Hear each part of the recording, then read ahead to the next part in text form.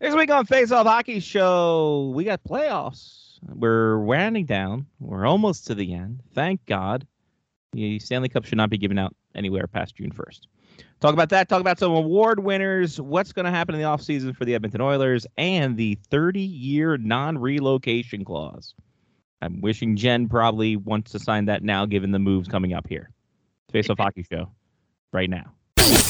Choose your command. You have chosen the Face Off Hockey Show. I mean, hockey is my life. I've got on hockey underwear right now. The Face Off Hockey Show. What? With Scotty Waz.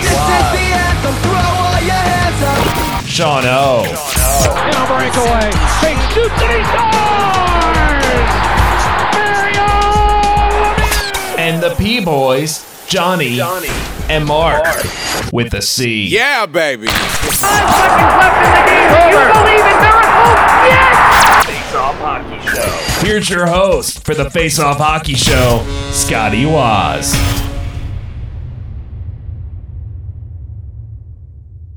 And here we are. It's Scotty Waz here. It's Jen HL History Girl there. Because Johnny P is in California. So it is currently 4 o'clock his time. He is doing work stuff. So he might join us later, might not. We'll have to find out. Mark with the C, the pop dog, has family over that he didn't realize was happening. So we'll see when he stumbles in here. And, of course, Lowridge in the second hour. But it's been a packing week for you, has it not? Yep, lots of boxes, lots of, I'm done with this box. Oh, shit, I forgot to add this to the box. Or you walk by something, it's like, oh, no. Yep. I need this to the box. Yep. Do you think you got everything at least? I think I've got all the most important stuff. Sure. Well, that's So, good. yeah. And then it's just a matter of making a list of stuff I need to buy once I get there. Mm-hmm. Well, luckily there's a Walmart not too far, so anything you do miss. Yeah. Yeah. What else did you do? That was pretty much your week. You had Pretty much. You had a going away luncheon. Mm-hmm. All your old library. Because you don't have any coworkers currently. Well, No. you do, but they're in Omaha. Yeah. So I was checking out Omaha's the tourism bureau. Mm-hmm. On their tourism website, they have top places to get a Reuben sandwich. So if you want to do that, you can go get a Reuben from many places. I think the Reuben was invented in Omaha. Was it? Is that the reason? That makes more sense. I think that's why. It makes more sense than just saying, you know what, we're just going to adopt the Reuben. That makes things a little bit simpler. But yeah, there's places there's Irish pubs for Reubens. Of course, all the Crescent Moon, an original Reuben sandwich. The Dundee Dell, Goldberg's Bar and Grill. So hopefully the kid from the Mighty Ducks is there. That'd be wonderful. Isn't he in jail? No, I think he's out now. He got clean again. He's good because he was in rough shape for a bit. But, Yeah. I think he's good now. I think he's okay. Place called Sean O'Casey. There's a lot of Irish pubs in Omaha. What the hell? Did the Irish really? Sean Leahy, give us a note. Did the Irish really go that far inland? Because I thought they just stopped at like the Northeast and then, then in like the 1800s meandered out there. But yeah, yeah, that's pretty much my week too. Is watching you pack and trying to figure out what the hell's going to work with this car and how we're going to get down there and the drive itself. So Yeah. Ended up renting a truck. yeah, no, we thought better of it because we didn't think their transmission would hold out for a 500-mile drive towing some stuff. So, we'll see what happens. I did this for 20 hours before. I can do a 7-hour jaunt down, like straight. Luckily, it's straight down. I think that's the good part, right? Yeah, it's just straight down I-90. Nope. No, I-29. I-29. I always want to say I-92, and I know that's wrong. And I've lived here most of my life. Where is I-92? I don't know. Is that a thing? Let's see.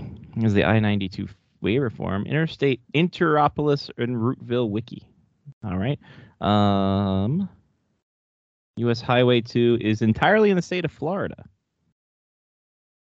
So that's the U.S. route. Where is 92 is New York, Vermont, and right above the I-95. So it's in the Northeast corridor. So New York, Vermont, New Hampshire, and Maine. Yeah, the sad thing is I've lived here most of my life, and I want to call it an I-92, and I know better. Like, Your dyslexia just getting to you. It's that, and then it's like Highway 2 is another one that goes across here. So that's gets you goofed up too. But yeah, I made the 20-hour trip towing a car, so now we get to tow the journey. So, hooray. And yeah, that's fun. That's our next couple of days too. And then having to live without internet for a few days is going to be interesting as well. So. Yeah. I mean, for me, I have movies, so it's not a big deal. I'll just toss on a movie and check Twitter. But you're a podcast kind of guy, so. Yeah, I'll almost have to like download Spotify freaking unlimited so I can listen to that stuff offline, but we'll see. See how it goes. I don't want to burn my data because I'm gonna have to use that for work. I have so much data. Like, I hardly use any, so I always have carryover from month to month. So, right. I mean, you can use that too. Sure. We'll see. See how it all goes down. But here we are. Yeah, I realized that we're not gonna have Sirius Radio. Oh, on the drive down? Yeah. No. Yeah. No. We might. I should email Dad now. I was thinking about it and then I didn't. Now I have to. But yeah. Unless I have to log in because I have like 2 different browsers open. Oh no, it is logged in here. Good. So I have both my Opera GX browser and my whatchamajigger browser, Chrome. But hey, Harrison Feeney inked a deal. Good for him. Yeah, we're not gonna be able to watch much playoffs either when we're over there, unless we go to a sports bar. Luckily, there's only just one series left. So we got that. I'm sure we can find a sports bar. Oh yeah, for sure. Yeah, we've watched mainly the Avs and Oilers series, and that was just a batshit series. Yes. We'll talk about that in a bit because, yeah, that was just a wild. That's a series that shows you what playoff hockey is not, which is offensive open wheel. What do you think this year? That first game. Yeah, it's just stupid. Like it was just dumb. Calm down second, third, and then the fourth game went wacky too because I think there was 6 goals in the third period combined. Yeah. So, yikes. Even Gretzky's like scolding them, like you have to play defense. Right. And then yeah, yeah, that's it. And Gretzky's talking about, we used to carry the Clarence Campbell ball all around town. No one said a thing. Okay, Wayne, we get it. Appreciate you. He sounded like a grandpa. I'm like back in my day. Yeah. Back in my day. Okay, cool, buddy. Okay, is it time for your nap yet? Right, yeah. There, Grandpa Gretz. No, it's fine. Your son-in-law didn't just take dirty Saudi money to play golf. It's fine. Don't worry about it. It's okay. Oh boy. All right. Well, let's get to some injury report action here. And we'll start off with those said Oilers. Leon Draisaitl is playing through a high ankle sprain since Game 6 of Round 1. And that's brutal because we saw what that did to Rick Nash in his rookie season and most of his career, how that just puts you on the sidelines forever. So for him to do that and then outpace everybody was pretty impressive, if not stupid. Then Darnell Nurse tore his hip flexor. So that's probably not going to be great. I don't know what the recovery time on that is, but I'm sure it's a while. I think it's 4 to 6 months. Well, there you go. Add that to the fact. Add that to the hip foundation that we have going on in frickin' in the whole situation with, Bird. Was it? No, it's Marshawn having hip issues. A lot of the guys have hip issues. Ugh. Any case, there's that one. Nazem Kadri, thumb surgery. He's week to week after he got hit from behind by Evander Kane. Kane got subsequently suspended 1 game for the hit, which was the rest of his season. And now he goes into a nice, interesting situation of what's going to happen now for his contract. Philip Schittle, day-to-day upper body injury, left game 4 against the Lightning. So we'll see what that whole kid line's been playing super well for the Rangers. So that's kind of a big hit. And the Rangers kind of, now we're at a best-of-3 series. The Lightning actually look like they're the Lightning again. And it's kind of frustrating but amazing to see. Because I know you're not a big fan of a three-peat. No, well, it's not that I'm not a fan of the three-peat. I'm not a fan of the obnoxiousness that comes with it. I get. Well, you follow, or you have a lot more people that you follow that are Tampa fans than I do. I don't find the Tampa fans all that annoying. Is it just the outside thing you're talking about that becomes annoying? Yeah. Okay. Not the people themselves. Yeah. Okay. Because if this is the Bruins, good God. Never hear the end of it. I mean, at this point, if they win the third cup, then you're talking a dynasty. Mm-hmm. And so then you're arguing, well, what is a dynasty and what isn't? And it's just, I don't want to hear it. Well, I mean, yeah. I mean, Lyle dictates a dynasty is 3 in a row. Mm-hmm. I always think that as long as you do it within a 5-year span, it's fine. But, I mean, especially in a salary cap era, who knows what you... But yeah, what's a dynasty? What's not a dynasty? Is dynasty still on the air? I don't know. Do you? I don't. I don't think dynasty's still on the air, no. It's a shame. That's a shame. Pretty sad. Anyway. Also, Charlie McAvoy, shoulder surgery. He's out 6 months. Bruins just going to have nobody on their roster. Yeah, no. I was trying to find out who... Oh, that's right, too. I forgot to put this in my notes. Chris Drager, 7 to 9 months after tearing his ACL in the third period of the championship game in the World Championship. Mm. So he is donezo for Christ, probably until April of next year. I would say his whole next season's done. Yeah. In large. And he didn't have. I mean, he was picked as like the guy who was going to go in there, and then him and what's his name?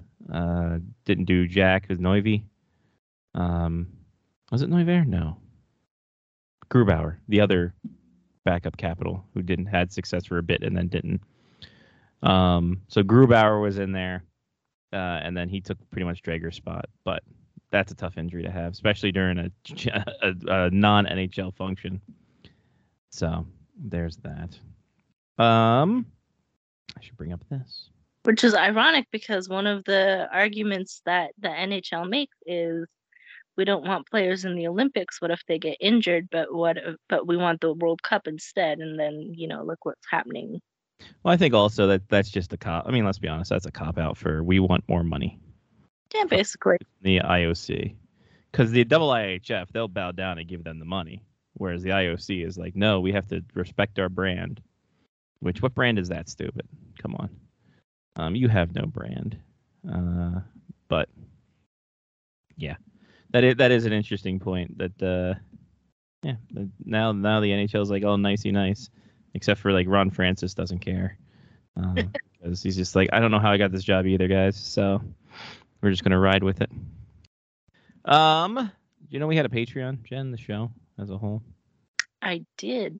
Oh, okay, good. Because you hear me bitching about it. And like, why are more people subscribing? They can go to patreon.com/faceoffhockeyshow. Give $1. It's all you need. But that's it. You give $1, you get the video show. You give $5, you get to help pick a segment. You get some audio goodies too, as well. Patreon.com/FaceOffHockey Show. Be like Pat, Jeff, Kevin, Matthew, Damon, Mark, Ethan, Trista, Chris, Rob, Sean, and Mitch. They contribute it. You can too. Patreon.com/FaceOffHockey Show. All the money goes back into the show, which is especially fun considering the fact that we heard our mid-roll company is going under. So all the audio ads might be going by the wayside. So if you listen to the podcast audio only, you can pitch in that $1 to the Patreon, help us recoup those losses from our mid-roll company going under. Just a thought. Anyway, the people have spoken, and they spoke about wasting star talent. And I'm not saying this is Mike Smith related, but we're going to talk about Mike Smith ruining Connor McDavid's life and just his foil the entire time.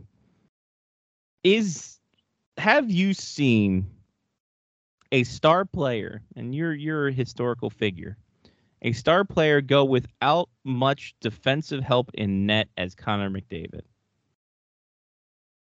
in your life? It's kind of hard. In my life, or whatever your research shows, because I'm having trouble thinking about it. I think maybe Marcel Dion. Oh yeah, that's a good one. Because Vachon had retired by the time Dion got to LA, right?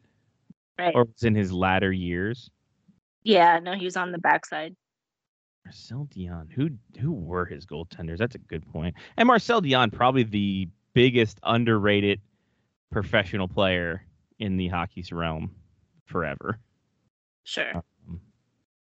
Yeah, he was in his prime years in LA. 137 points, so many 50 goals. Who was in net? Do you have any guess? I was going to say Terry Shulchuk, but he was long dead by that point. Rogie Vachon in his 30-year-old year.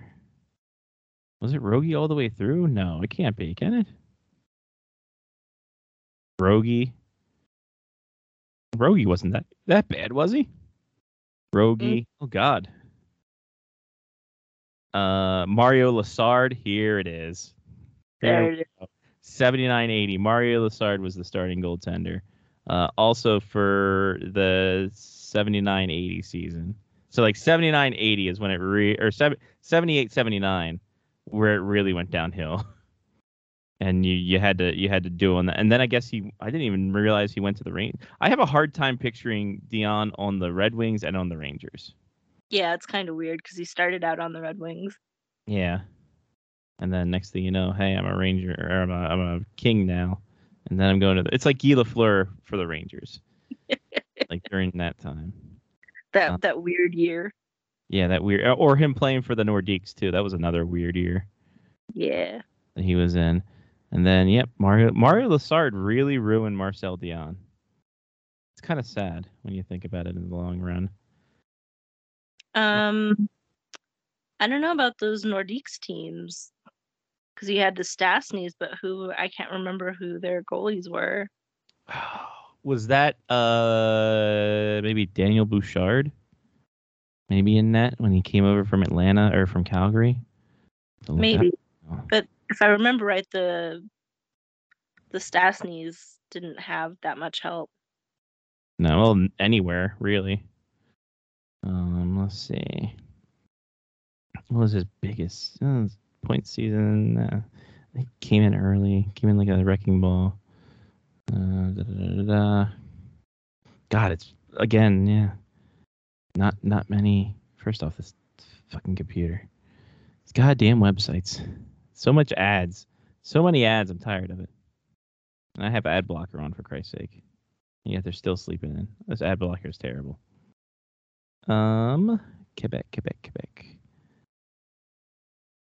Quebec. Yeah, Dan Bouchard. Dan Bouchard, Clint Malarchuk, and John Garrett also making an appearance somehow. And then later on, during the mid-range, it was Clint Malarchuk and Mario Goslin going back and forth.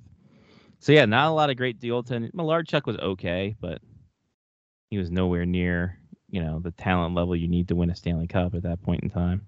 No. So, but yeah, I mean, you look at Connor McDavid, you look at Mike Smith, and you look at the highlight reels of Mike Smith goals getting let in. Boy, howdy, that was not great. And yet, but the funny part about it is Mike Smith looking for someone else to blame. That is always the best part about the goals he gives up. He's looking around and like, hey, where were you at? Like that goal that beat him from 170 feet or whatever. He literally it went behind him and he's putting his arms up. Like, what did you guys do? Why couldn't you stop him? Why didn't you block that shot? So. Well, Mike Smith is also the one who not flops necessarily, but if you touch him, he's like, oh. Yeah, he does. He does get snipered a lot. Like you always have to look in those the high rise of the freaking arenas to see if he's there or not.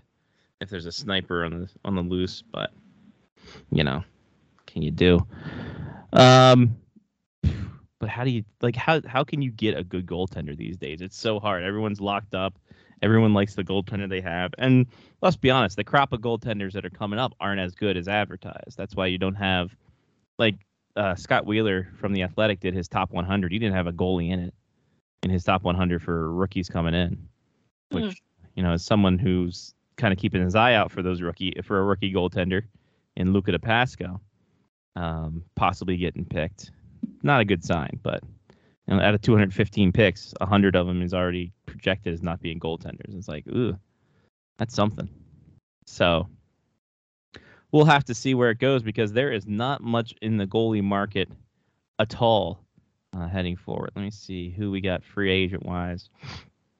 In the goaltending ranks, I don't like how how everything goes. Free agent, current team, both handed, position, goaltender. Come on, baby. Give me something good. Update results. So, Marc-Andre Fleury, you would only have him for a year. Mikko Koskinen, who's also 33, you already have that. You don't need that in your life anymore. Darcy Kemper, it's Mike Smith light. Let's be honest. That matchup entirely was just who's not going to let up the next goal. It really was. Going to win. It's freaking terrible. Francois, my goodness, played well enough, but man, he was just get a goalie tether on him. Thomas Greisch is another unrestricted free agent. Don't want that. He's 36. He's younger than Mike Smith, but not by enough. Georgiev from the Rangers and RFA. I don't think you're going to offer sheet him. Martin Jones, terrible. Braden Holtby on the downside. Ilya Samsonov, RFA. Maybe the Caps will trade him for something. Jack Campbell's probably going to stay in Toronto. Halak's old. Rittich is inconsistent. Casey DeSmith is Phoenix Copley is old at 30 years old. So, yeah, the crop is not great. Unless you want to try to offer sheet Jake Ottinger, but I think Dallas would match whatever that is because he's a good goalie. Very good goalie. I think that's what they're looking for now is the next Ottinger. Mm-hmm. I mean, Stuart Skinner in their system isn't terrible, but he's also not the best. So, I mean, developing a goalie these days is so much more miss than hit these days. It's kind of astounding. It's almost like we're going back to fire wagon hockey. Which good guy. It's kind of funny because talking to in the research I do, I come across articles where they talk to scouts, and the scouts are like, goaltending is just a roulette wheel. I mean, we got a guy who looks great in the OHL, but you bring him up to the NHL and you got nothing. Whereas you got a guy who looks really shaky in the AHL, you give him a start in the NHL and then he's on fire. You can't tell. There's no way to predict.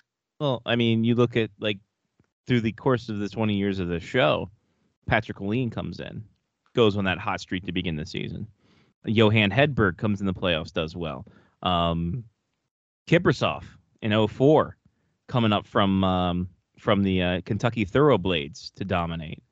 It goes all the Yaroslav Halak in 2010. You can coming out of his shell that way. So I mean, you are right. It's such hit and miss because you look at, we're seeing it right now with Samsonov in Washington, first round pick. numbers don't dictate a first round pick. Like even in the AHL, he wasn't that great. Same with Vitek Vanacek. Like Vanacek is not that great. He was okay in the minors. He's not that great in the pros. But the Caps really have no options because they got no money, baby. That's the other one. Nick Backstrom with hip problems. That was the other one I was thinking of. But yeah, I mean, it looks like Jake Ottinger's the last true one to really come up through the minor league system and actually be good, because everyone else is such a hit and miss nut job, and you're ruining Connor McDavid's life at this point, because he is at a point now where it's like, my God, like his no movement clause goes into effect whenever the hell the new league season happens. I think, because I don't know where the new league season happens, because it's with everything being shifted. It used to be July 1. I don't know if that's still the case, but his no movement kicks in then whenever that new season is, and then boy howdy. I don't know if anybody's going to take that 12 million hit though, with a 12.5 million hit. It's a lot of money. Don't know about you, Jen. That's a lot of money. It's a good amount of cake. But we'll see. I don't know. I also kind of don't subscribe to the goaltender being the scapegoat in most of it. Mike Smith's case, yes. But defense needs to help out a little bit too. Where was Duncan Keith this whole thing? He didn't play great. Darnell obviously dealing with a torn hip flexor, but still, if you're that banged up that you're not going to support your goalie, why are you even out there? That's what drives me insane about these injury reports after the playoffs, because A, you're hurting your future health, and B, you're not helping your team by being out there at 60%. Mm-hmm. Exactly. If your end goal is to win the cup, guess what? You're going to get that ring because you played most of the season, brother. Like you're still going to get your name engraved in the cup if you played that 42 games a year. You're okay. You're going to get on there. Don't have to worry about being the hero. But some of these guys are just dopey as hell. Where was the other thing? Oh yeah, it reminds me when Cody Rhodes, the whole Cody Rhodes thing this weekend, torn his bicep and he's going out there and it's just like hockey culture going into wrestling. My God, what's happened? Well, my question is, where's the medical team on this? On Cody Rhodes thing, or like in general on some of these injuries? I'm sure they're there. The problem is that they don't necessarily. I guess the player is the last point of contact, right? You would think. It's like, well, I want to go. Well, can't keep you here. Like we like hospitals. We can't keep you here if you want to leave. Legally, we cannot keep you here. But you're right. They should, err on the side of caution. But, some of these players are making millions and millions of dollars. And I don't know, maybe it's a coach thing. We've seen how much, higher ups abuse the system in every which way but loose. So this should be no different. Why would this be any different, right? Right. It just seems so dumb. I agree with this whole thing about, oh my God, we're gonna play and it's gonna be and well, the NHL also does a great job of hyping that up, about saying, oh, he's missing 75 teeth, still played the game.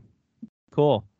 What do you guys do for him after he retires? Like I'll just slide, brush him under the rug. He didn't exist. Don't worry about it. Anyway, that's that.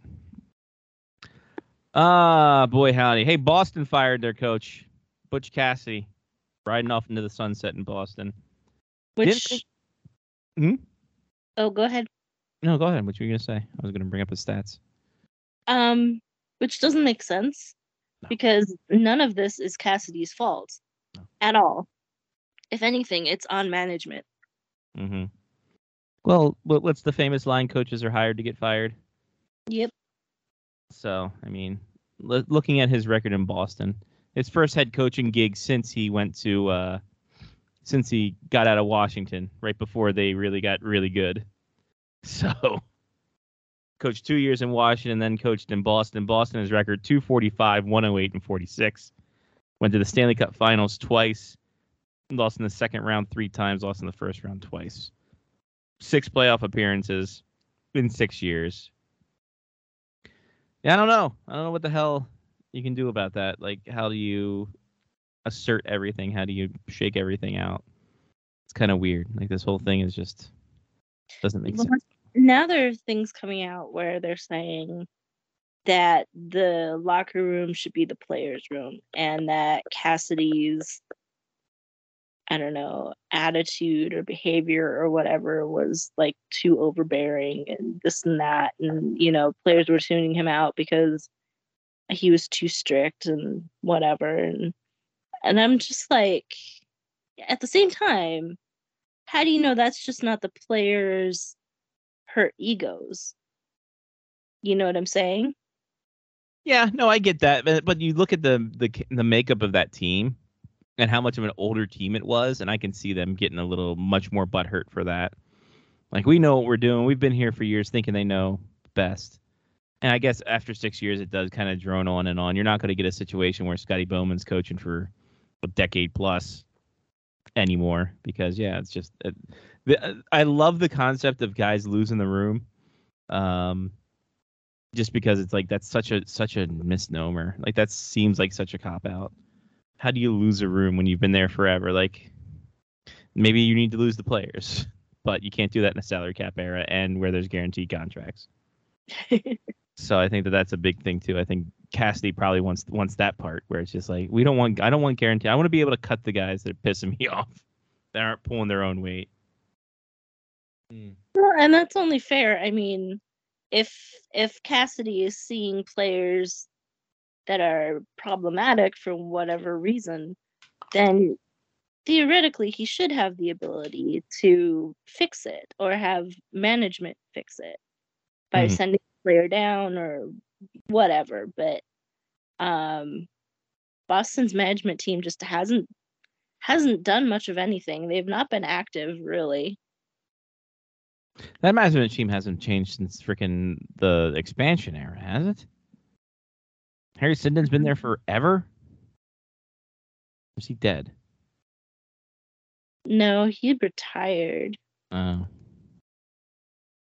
Still. There's a lot of guys there that are still there. Like the Jeremy Jacobs people. Yeah. They're doing what they do. Well, and they have Cam Neely in there too. Other people think he should be gone. I don't know either way. I mean, he hasn't done anything, so like, what are you doing here, bud? Cam, you just cruising by on that sea bass thing, buddy? Cam, what are we doing here, buddy? Cam retires, Joe Thornton gets the gig. That'd be great. Or Cam gets fired, Joe Thornton retires, gets the gig because we don't know how to. The only way we know how to honor our alumni is if they're working for us. We don't know how to do it any other way. But yeah, we'll see how it goes. I guess. Well, if Cam Neely learned under Harry Sinden, which it looks like he did, because he begat, he was the successor. Then maybe he learned a few of Harry's tricks, and that's why they haven't propelled anywhere else. Oh well. Such as life. Montreal hired Marie-Philippe Poulin in a part-time player developmental role. Really good news for her. Really good news for the team because God knows they could use a little bit more skill in their program with their younger guys. You can't just use freaking grit all the time. Their development program has been a train wreck for the last garbage 8 years. At least 8 years. There's been little to no development. Like Cole Caulfield went down for just like a training stint because he was in college for most of the time. Nick Suzuki, I think, got raised up a little bit from Vegas's system and then moved over. So it's like there's been no homegrown developmental talent for the Habs forward-wise in a while. No, well, and it's telling that the guys that they've traded have really bloomed on their new teams. Mm-hmm. So they weren't doing well. I mean, they were doing okay with the Habs, but they moved them like Lars Eller. They moved him to Washington and watch him just explode forward in his development. They found the right spot for him, which I don't think Montreal ever has been able to do. They're looking to take steps in the right direction, though. They're trying. with Kent Hughes as GM, Marty St. Louis as head coach. Now you get in MP Poulin. I mean, you kind of start to reach out and have that whole situation where, yeah, no, we know we have to address something, but what do we address? How do we address it? Where do we address it from here? Now it looks like they're actually figuring out, oh, this is how we address it. We bought the thing back from George Gillette about a decade and a half ago. Now we're finally figuring it out. So. Well, and after the lovely Marc Bergevin era. Yeah, that was an era. An era or error. It depends on how you look at it and how you spell it. But yeah, and now we're here. Now we're there. Now we're everywhere. The awards have been being handed out. The not too great awards. The awards that are kind of just there. Including the by the way, I thought they were done with the award show situation. Mm-hmm. Apparently not. No. Yeah, it's going to be on ESPN. Oh, from the city, live from the city 2, either New York City or Tampa Bay. Oh, so it's going to be in between. Okay, that's great. Keenan Thompson, who played Russ Tyler on the Mighty Ducks, will be hosting, which good for him. He looks great, by the way. He's slimmed down and thought good for him. So they're going to have an award show. It's going to be great. Everyone's going to be happy. They already has 7 winners. We mentioned Anze Kopitar getting the Mark Messier Award last week.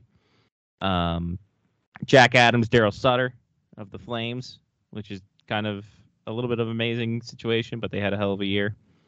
Bill Masterton, Carey Price gets that one. Willie O'Ree, Noel Acton, Baltimore, Maryland, with the Baltimore Banners and the Tender Bridge Foundation out there at the Mimi DiPietro rink in Patterson Park, Maryland. So congratulations, $25,000 to that organization. Baltimore Banners have been fantastic. They have been a great story to follow in the community. So good to Mr. Knoll get that one. Selke, Patrice Bergeron, no doubt, our 5th Selke trophy. I think that's a record. So there's that. Kyle Connor getting the Lady Byng trophy, and Sean P. O'Connor's favorite trophy, the King Clancy Award, going to Piquet Subban. I don't know why we have that trophy. That is because, well, King Clancy himself was like super heavily involved in Toronto hockey. Mm-hmm. And he was like this very beloved guy for a long, long time. Everybody knew him. Everybody loved him. So when he died, of course, they made this trophy that basically honored who he was and what he did. And I get it. I get it because it encourages players to be part of the communities that they're in and give back and whatever. But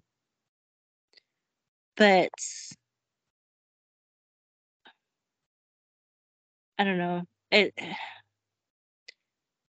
Nobody cares about it. Yeah. I mean, how they're doing it before the actual ceremony. You know, Yeah. it's kind of there. But, Yeah. you know, what can you do?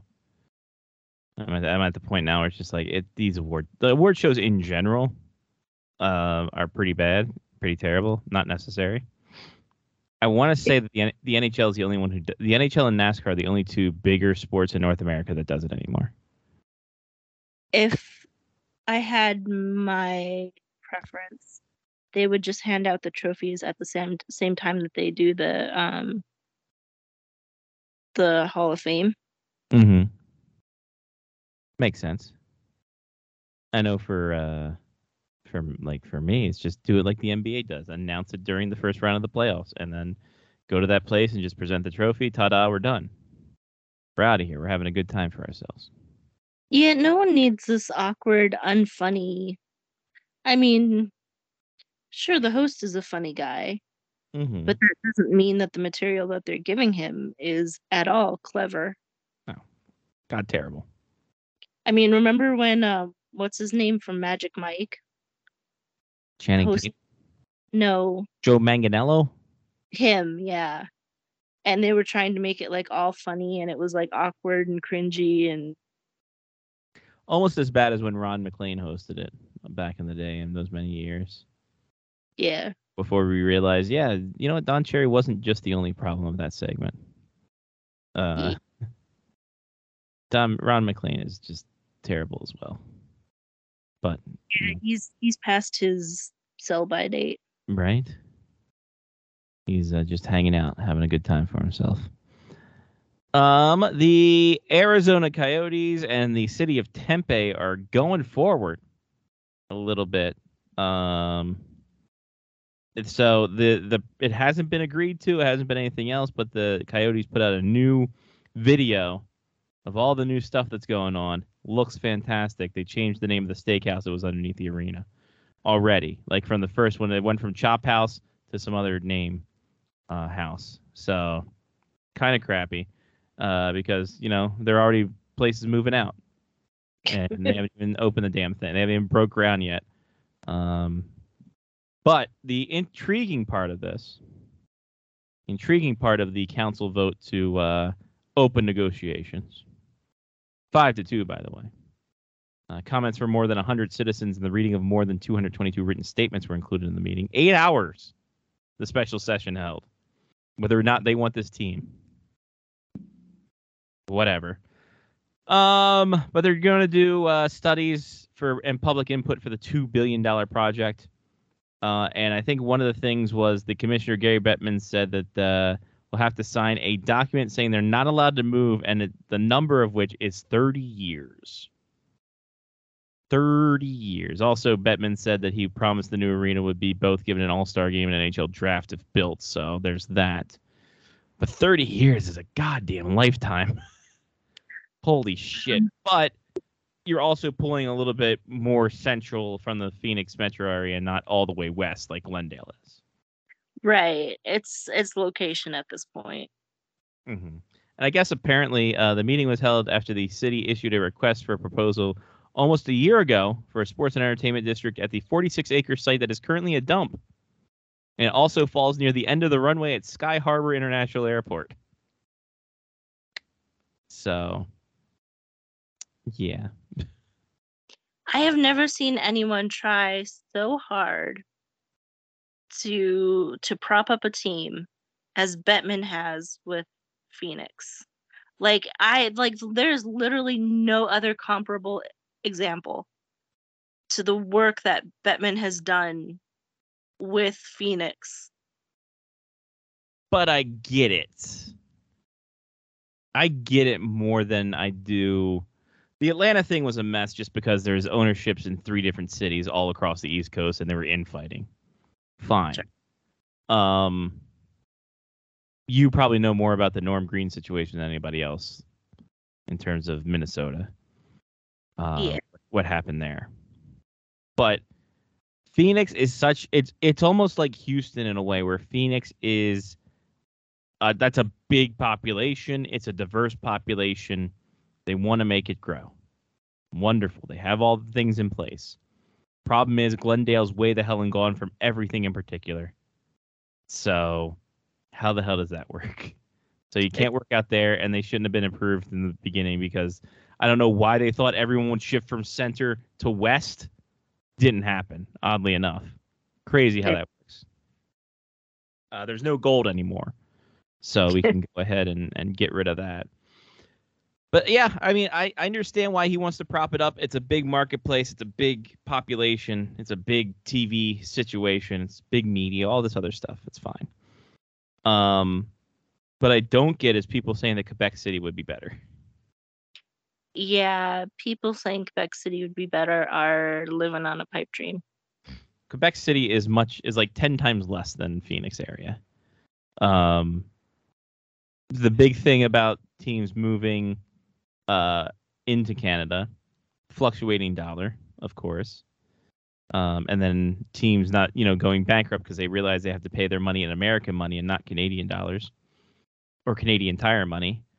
But I mean, it just seems that, the small hovels that say they would support hockey, don't have the infrastructure or anything like that to support hockey. Like it's there. They're like, oh, the Videotron is already built. Yeah, are you gonna go pay $150 for like the cheapest ticket because you have to cut, make wages that way? I don't think you will. Well, and with Quebec City, there are other considerations like the language issue, because Quebec is a French first province, and not a lot of players are going to be willing to go and play in a city that's predominantly French speaking if they're not French speakers. Because it wasn't the Quebec City and Montreal thing just Anglophones versus Francophones? Originally, yes. Okay. So, yeah, that's a great point too. I mean, you hear a lot of people give shit to the Canadians in terms of hiring French head coaches and getting French players so they can speak French to the media.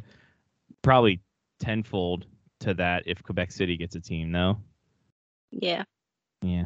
So maybe that's why. I saw a comment on it saying that, oh yeah, well, it's just Saskatoon has 37,000 people. They'd be able to sell out an arena every day. No, they wouldn't. Stupid. Stop it.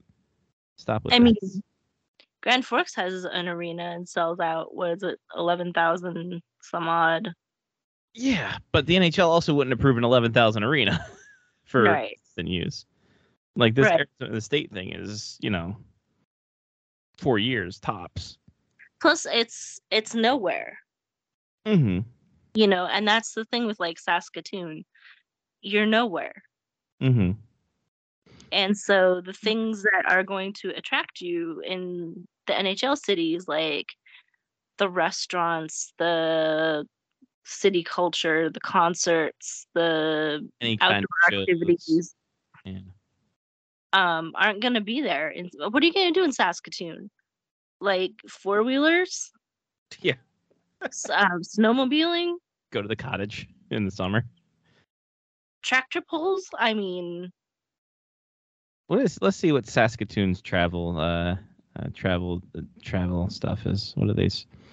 Travel aid. Nope. Tourism. Yeah, that's what I want. Tourism stuff. All right. Let's see what Saskatoon. Things to do in Saskatoon.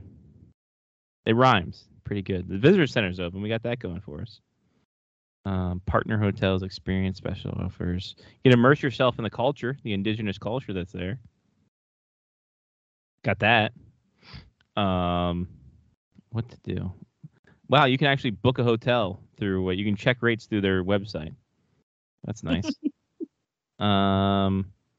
Let's see. Summer season. What winter? What do they got during winter? Things to do in winter. What do they got? Outdoor activities, including ice skating, snowshoeing, tobogganing, cross-country skiing, biking, kick sledding. Huh? How about that? That does not. Nope. Things to do this June. Children's Festival. Pride Festival. All right, you're gonna have to maybe Wankunesquin, WANUSKEWIN.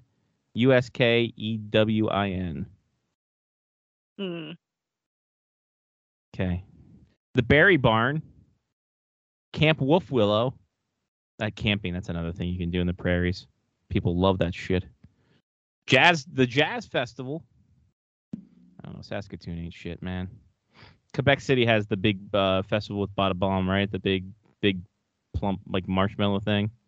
yeah, Bonhomme, or however the hell you call it. bada boom. That was the Quebec Nordiques mascot for a bit. The big That's blue fuzzy thing. yeah. Looks vaguely like an otter. Vaguely like an otter, vaguely like if Cookie Monster actually blew up in the head. Like if the fat went to his head and he just got a big skull. I think that's what definitely would have got Cookie Monster going. World Whiskey Day in Saskatoon. Something. Why am I looking at Saskatoon? But at least in Quebec City, you're close to Montreal, close-ish to Montreal, close-ish to New York City. Like it's not out of the realm of possibility to go somewhere. Get 'em. yeah. But at the same time, it's like, why would you people? Why would you want to go there? It seems like the winters are much harsher. It's the same knock on every Canadian city. It almost seems like it'd be the Edmonton to Montreal's Calgary or any other place where it's like, it's too cold. This place sucks. I hate it here. There's 2 hours of sunlight. Now you're describing where we live. Essentially, except in the summer where like 10 o'clock, it's still kind of light out. It's like, what's going on here? Anyway, 30-year deal. God bless them if they can get it done. And go on from there. Oh, boy. Who do you want in the playoff? Who do you want to win the Stanley Cup? Anybody but Tampa? So you're rooting for the Avs? Yep. Oh, boy. They're a fun team to watch. I used to hate the Avalanche for the longest time. I don't know. I just thought the Altitude Network and their fans were too cocky, and then their fans kind of got over themselves. And then now here we are. Darcy Kemper and Pablo Francouz just dominating the landscape of goaltending, as we all predicted, walking through the playoffs. But I don't know. Nathan McKinnon's fun to watch. Gabe Landeskog's fun to watch. Cale Makar is fantastic. It's hard not to root for that team. But Yeah, they've got plenty of scoring depth. They're fun to watch. yeah, it's not even mentioning Mikko Rantanen and all that stuff too. So, good times. Oh, I got like a jaw pain like right here. I popped something. Maybe that works. Or maybe not. We'll see how it goes. Glad Mark with a C was able to join us. He's doing great. Doing great work over here. Johnny's at a bar with his coworkers. I figured that because I know that he said he had a happy hour to go to. So we pardoned him for this show. We knew that was going to happen. He does 2 years, so his twice-a-year visit to California. He should enjoy it. He watched West Coast hockey for the first time this year. And he loved it. He said I was able to watch a whole Western Conference game. He enjoyed it. Still had time to sleep. So, good for him. Mark with children, so we'll see. I don't know if he's got anything to put forth. Like, I don't know how much he's watched with the kids waking up and not waking up. But, yeah. You know how that is. Yeah, I remember watching 1 or 2 games of the Dallas series and just knowing that Dallas was not going to pull this one out. When was this? This year? Oh, against Calgary. Yeah. Yeah. I was just like, yeah, no, nice try, guys. Guys are going to give it a valiant effort, but alas, it's not to be. And then I'm kind of surprised Calgary went out. I'm kind of surprised that Calgary went out. Well, it looked like they were going to go, like they were facing the Mike Smith of old, and then the Mike Smith of old turned into, kind of good.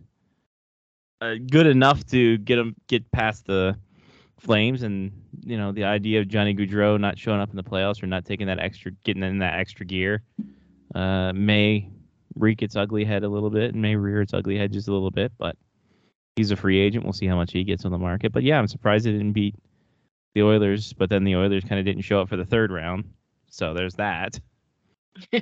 But yeah, I'm kind of surprised. And the East was going to be a crapshoot anyway. I mean, you didn't have a really big team kind of stand out for that, but that's how things go in the playoffs. Top dog Mark with a C joining us. We're talking about your brother finally seeing a West Coast hockey game all the way through. Yeah, with him. I guess it helps being 3 hours. Yeah. It helps that further he away. starts at 5 p.m. He still gets to go to bed at 8 p.m., but he gets to see the whole game. He does. How much have you seen much West Coast hockey? No, that's a negative. Have you seen much hockey? I watched a little bit of the Rangers. Obviously. Yeah. Rangers. If it's not West Coast, Exactly. I saw a little bit of the game last night. Oh, Watched the first period before I called it a night. Yeah. Apparently, that's all I needed to see. Yeah, exactly. In the end of it, and it's kind of just there. Yeah, I always. It doesn't take long for me to scroll through Instagram and find out what happened. That's usually how I find out the next morning is. Yeah. Highlights from Instagram. And I know I'm old. About the NHL Instagram is that they'll put all the highlights on there. Yes. So it's like, this is a nice refresher. If I missed the game or I don't care about the East Coast. And then with a dumb caption, but I don't read the captions. So. Exactly. Cale Makar, great way to start your day. Okay. Just show the fucking goal, please. Tired of this. Not everything has to be a bit. NHL.com. So, yeah. Oh boy, we were talking about also the 30-year deal that the NHL wants in this Tempe deal with Arizona. The 30-year seems a little outrageous. 30-year non-relocation clause, keeping them until 2054. Okay, sure. Good luck By the with time that. they'll need another arena. Yeah. I'm wondering what the loopholes in that clause are, because there are always loopholes. Oh yeah, Jeffrey loopholes. Pancakes? Is that no? That was Dustin Penner. That was Penner, yeah. I always get them confused. I don't know why. Interesting. Loophole had bonitis. That's right. Every time a puck touched him, he broke a bone. Every time the thought of a puck coming at him, he fucking tore his ACL, and then away he went. Things happen, man. But we welcome on Lyle Richardson, SpectresHockey.net. Good evening, everyone. Thanks for joining the party. Hey, always. Hey, Jen. Hey. How's the move going? If I wasn't at the very end of it, I would cry. Oh, well, at least you're coming to the very end of it anyway. Yeah, we leave tomorrow. Yeah. She better. We got to pack this shit tomorrow, man. So you're going to Omaha. Mm-hmm. Yeah. Omaha. Good old Nebraska. Mm.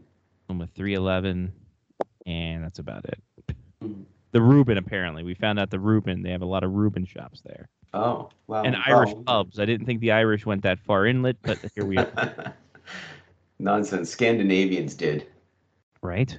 Yeah. So many Irish pubs. There's one called Sean O'Brien's. I'm like, what? Just a dude.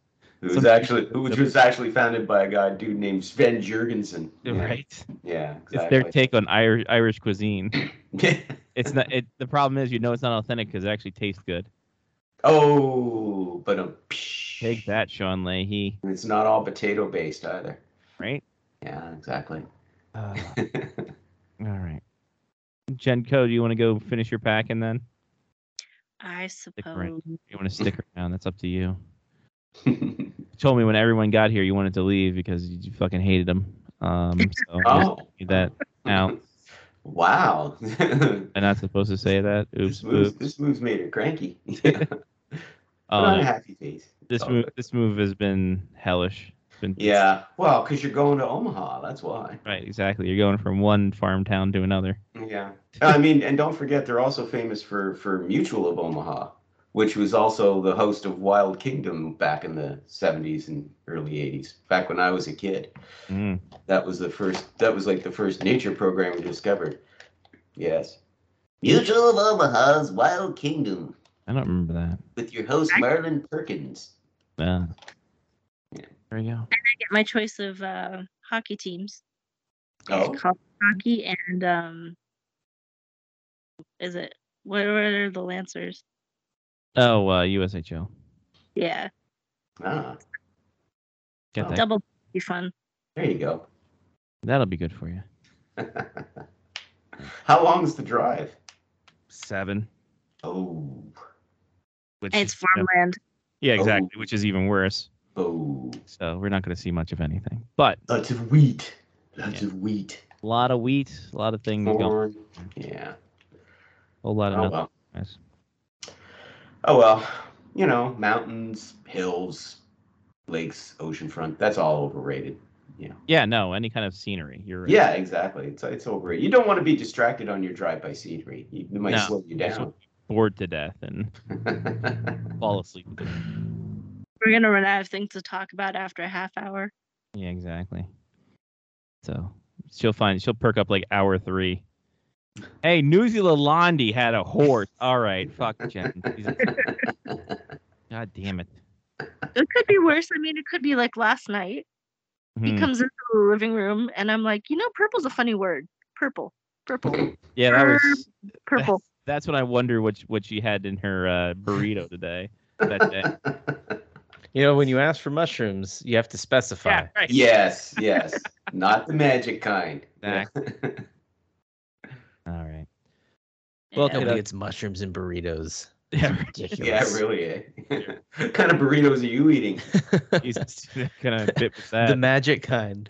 There it is. Kind of let that one roll by the wayside there for a minute. And they call him Magic Mark. There you go. Yeah, they made a movie about me. Mm. It was a Skinamax version of some other one. It was the Walmart brand of Magic Mike. The direct-to-video of. Yeah. Yeah. All right. Well, Jen, if you want to skedaddle, you can skedaddle. Okay. All right. I shall go do my last few chores. Hooray. Best of luck. Thanks. Yeah. I'll talk to you guys another time. All Okay. All right, Jen. Talk to you like it. Here. Oh, hi, Jen. There she goes. Look at her go. Look at her go. I said go. Oh my. All Big right. moves, big things are happening. Thanks to Jen who came at, who showed up at late notice. I forgot Johnny P out in the bars with his gold out in California. Out in California. Mm. Man, Lyle, the Oilers they gave up the last goal is essentially what happened. Oh boy. In the Yeah. goaltending duel that was Colorado and Edmonton. Somehow. The goaltending duel that wasn't. Yeah. We talked Yeah. earlier, Jen and I, about players that had a lot of potential ruined because of shit goaltending. Mm. We came up with the Stasnys in Quebec and Marcel Dion in LA. Mm. Um, Though for a time he did early in his years in LA, he actually did have a good goalie. Right. Vachon, but that was Vachon, only yeah. a couple of years, and yeah. yeah. So, any come to mind for you of star players who had a lot of their good years ruined by just terrible goaltending? Ooh, God, that's a tough one. I was initially going to say Cam Neely, but that's not true because they had like Andy Moog there for several won a cup. years when he was very good, and no, he never won a cup. Oh, they went to the cup and Yeah, they went to the final twice. Yeah, Yeah. so yeah, that was just lack of overall depth because Harry Sinden was a cheapskate. Jeez, that's a really good question.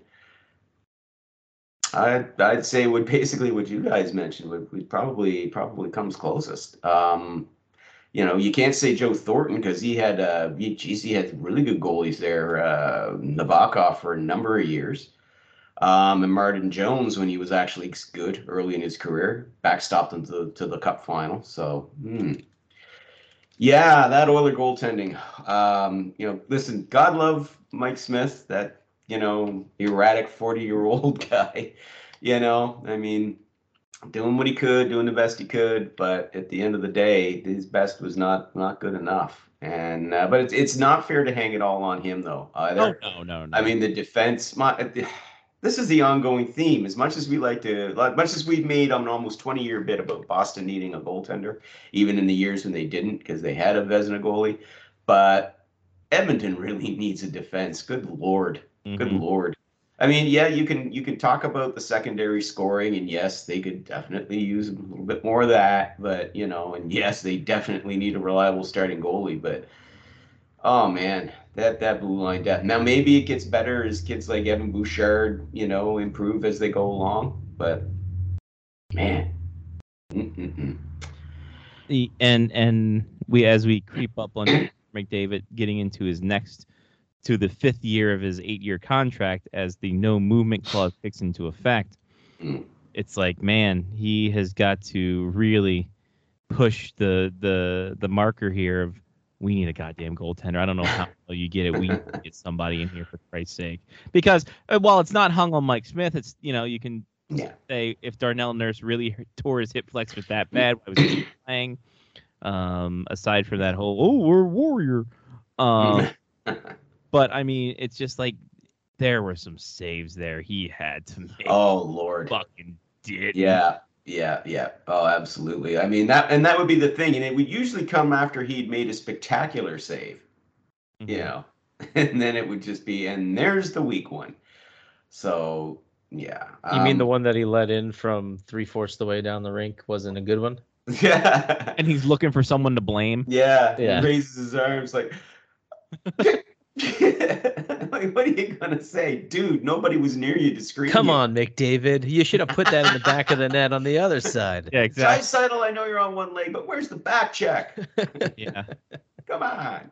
Boy, howdy, that was a situation. Well, yeah.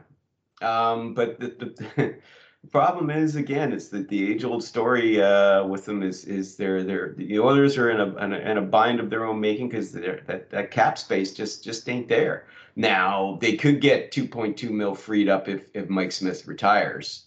Because But he's that ain't enough. They still got guys to sign. oh, I know exactly. And what did I see? My last thing that was We had 11 million free Yeah. players. Yeah, because you got 7 mil that's free for sure. You'll get an extra 4 because Oscar Klefbom is permanently done. So permanent LTIR for him if you need to go over. And you could get an extra 2.2 mil freed up if Mike Smith retires, But still, like right off the bat, do you lose Evander Kane? Because that's hard to decide. Because would they have gotten as far as they did without him leading the playoffs in goal scoring? That was a hell of a combination, by the way. Those three on the power play. Oh man. Yeah. So so that you want to try and find a way to keep Evander Kane, but when you do that, that's going to eat up right off the bat. That could eat up almost half of your available cap space, and now you still need a goalie, and you still need blue line depth, and you still need secondary scoring. So, what's you gonna do? I saw some of the Edmonton media are saying, well, maybe trade Tyson Barrie.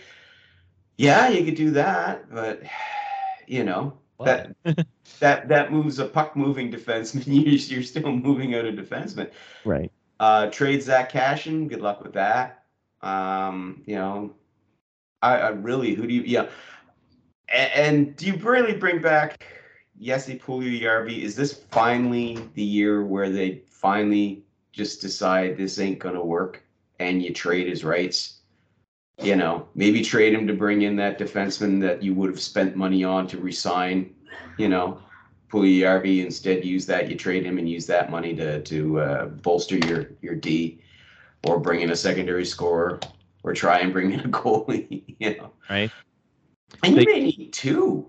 Like, think about it. Is Stuart Skinner really ready to at least be a backup, full-time backup? God, no. So he's barely doing that great in the freaking in the AHL. Right. So what you gonna do, brother? So there we are with that. I mean, we were talking about that too. Is like the goaltending these days, the development hasn't been that great either. You don't have a lot of stud goaltenders coming up through the ranks anymore. No. And that's I'm thinking, and God forbid this happens, we get back to fire wagon hockey here, and we just keep going. Let's go. 9 to 6 games every night. That will get the popularity brewing. Well, and here's the thing. I mean, and the thing is, Edmonton actually had to beat 2 really good goalies to get as far as they did. Mm-hmm. In a resurgent Jonathan Quick. I mean, he's the main reason the Kings stretched that series to 7 games. He was outstanding. And then they go in and they light up Jacob Markstrom, a Vezina Trophy finalist, like a Christmas tree. Who didn't look that great against Dallas either. Let's take that into account. He didn't look too great against Dallas towards the end. But he didn't look horrible like he did in that series against the Oilers. My Lord. Yeah. But goaltending, not great. You don't have many guys out there. UFA market's dead. Even if they had managed to somehow upset the Avalanche and reach the Stanley Cup final, if you're going to be going up against Shesterkin or Vasilevsky, no way. Just no way. And for all the talk we talk about the Leafs having all their money banked up in forwards, I think, what is it, $38 million in the top 4 forwards for the Edmonton Oilers that they have banged up. Yep. So. And that's not counting Evander Kane. Nope. You'd be looking easy, depending on. Now, I still say it depends on how things shake out with his contract termination grievance with the Sharks. I maybe I'm being naive, but I'm thinking, if if the arbiter decides, okay, the Sharks owe you $5 million a season for the next 3 years of the remainder of your contract, that could be a $3 million. He could get $3 million from the Oilers per season for 3 years, and now you got 3 years riding shotgun with McDavid. So maybe they catch a break that way, maybe, but who can say? I mean, he might be content to go and test the free agent market, and maybe there's just not enough teams that are willing to take that chance on him like the Oilers could. They could be looking at him and going, yeah, talented guy, a lot of baggage. Maybe if we had a guy on our team like a McDavid that he would play with him, a guy that he respects. Because that's the thing, Evander Kane does not kick up a fuss if he's on a team with superstars, better players than him that he respects. Mm-hmm. You notice when Joe Thornton and Joe Pavelski were there in San Jose, you never heard a peep out of them. Nope. But once they left, then it became, the Evander Kane show, right? Yeah, so, but you see this way more often in football than in hockey. It takes a certain kind of, not only just a leader or two, it takes a certain kind of locker room and coaching staff and front office to be able to rein in that sort of talent and attitude mixture. And maybe the Oilers, I don't know how, maybe they have it for Kane. I don't understand how, because they haven't been able to rein in or do any sort of productive anything with any other talent over the last decade. But maybe some mixture of whatever they're doing right now is the mixture. Mark is he meshes well with McDavid. Yeah, all you need to do to rein in Kane is to put him on the line with the best player in the game right now. Oh, okay, exactly. That's easy enough. You can pad his stats and yeah. But, but again, he contributed. He was a significant factor in their reaching the Western Conference Final. That cannot be denied. Did you take all of his personal baggage and set it aside? That cannot be denied. So, if he gets a favorable ruling from an arbiter, and let's say the arbiter says, the Sharks owe you a full $7 million. Oh, my Lord, per season. Yep. Here's, okay, here we go. Edmonton, top up 2.5 mil. We'll make it 9.5. There you go. And he comes back dirt cheap. I would not rule that out as a scenario. If he gets a favorable ruling from the arbiter, and the Sharks end up paying most or perhaps all of what they owed him on the original contract termination. We will see. Yeah. I'm at a point now where Kane's great. That's fine. I wouldn't bet on that happening, Lau. No, I'm not really betting too much on that. And I saw what you did there. Got him. Yeah. Sorry, I would have picked it up earlier, but I'm just numb from all the bombarding of sports book commercials that have been hurled my way watching the fucking Stanley Cup playoffs. Lyle, listen, man, it's fine. It's great. DraftKings had you set at plus 145 for getting annoyed in the first hour. We're glad. I didn't think it was at all possible that Aaron Paul would annoy me, but I am sick and tired of seeing him on my TV. We get Drew Brees incessantly in the States. We have different commercials, and that makes it even more hilarious. And JB Smoove and Drew Brees. Oh wow, are the only ones we see. No, we get Aaron Paul going. If you're not betting with the world's number one sports book, then you have to ask yourself, why am I not betting with the world's number one sports book? Because I don't fucking bet, Aaron. Well, by that logic, by that cyclical logic, you could justify anything. Exactly. I mean, look, I understand his career has fallen off since Breaking Bad. I get it. You gotta make your bucks where you can. But Jesus, between that and Wayne Gretzky shilling as well, that just makes me sad. Just makes me sad. That money, man.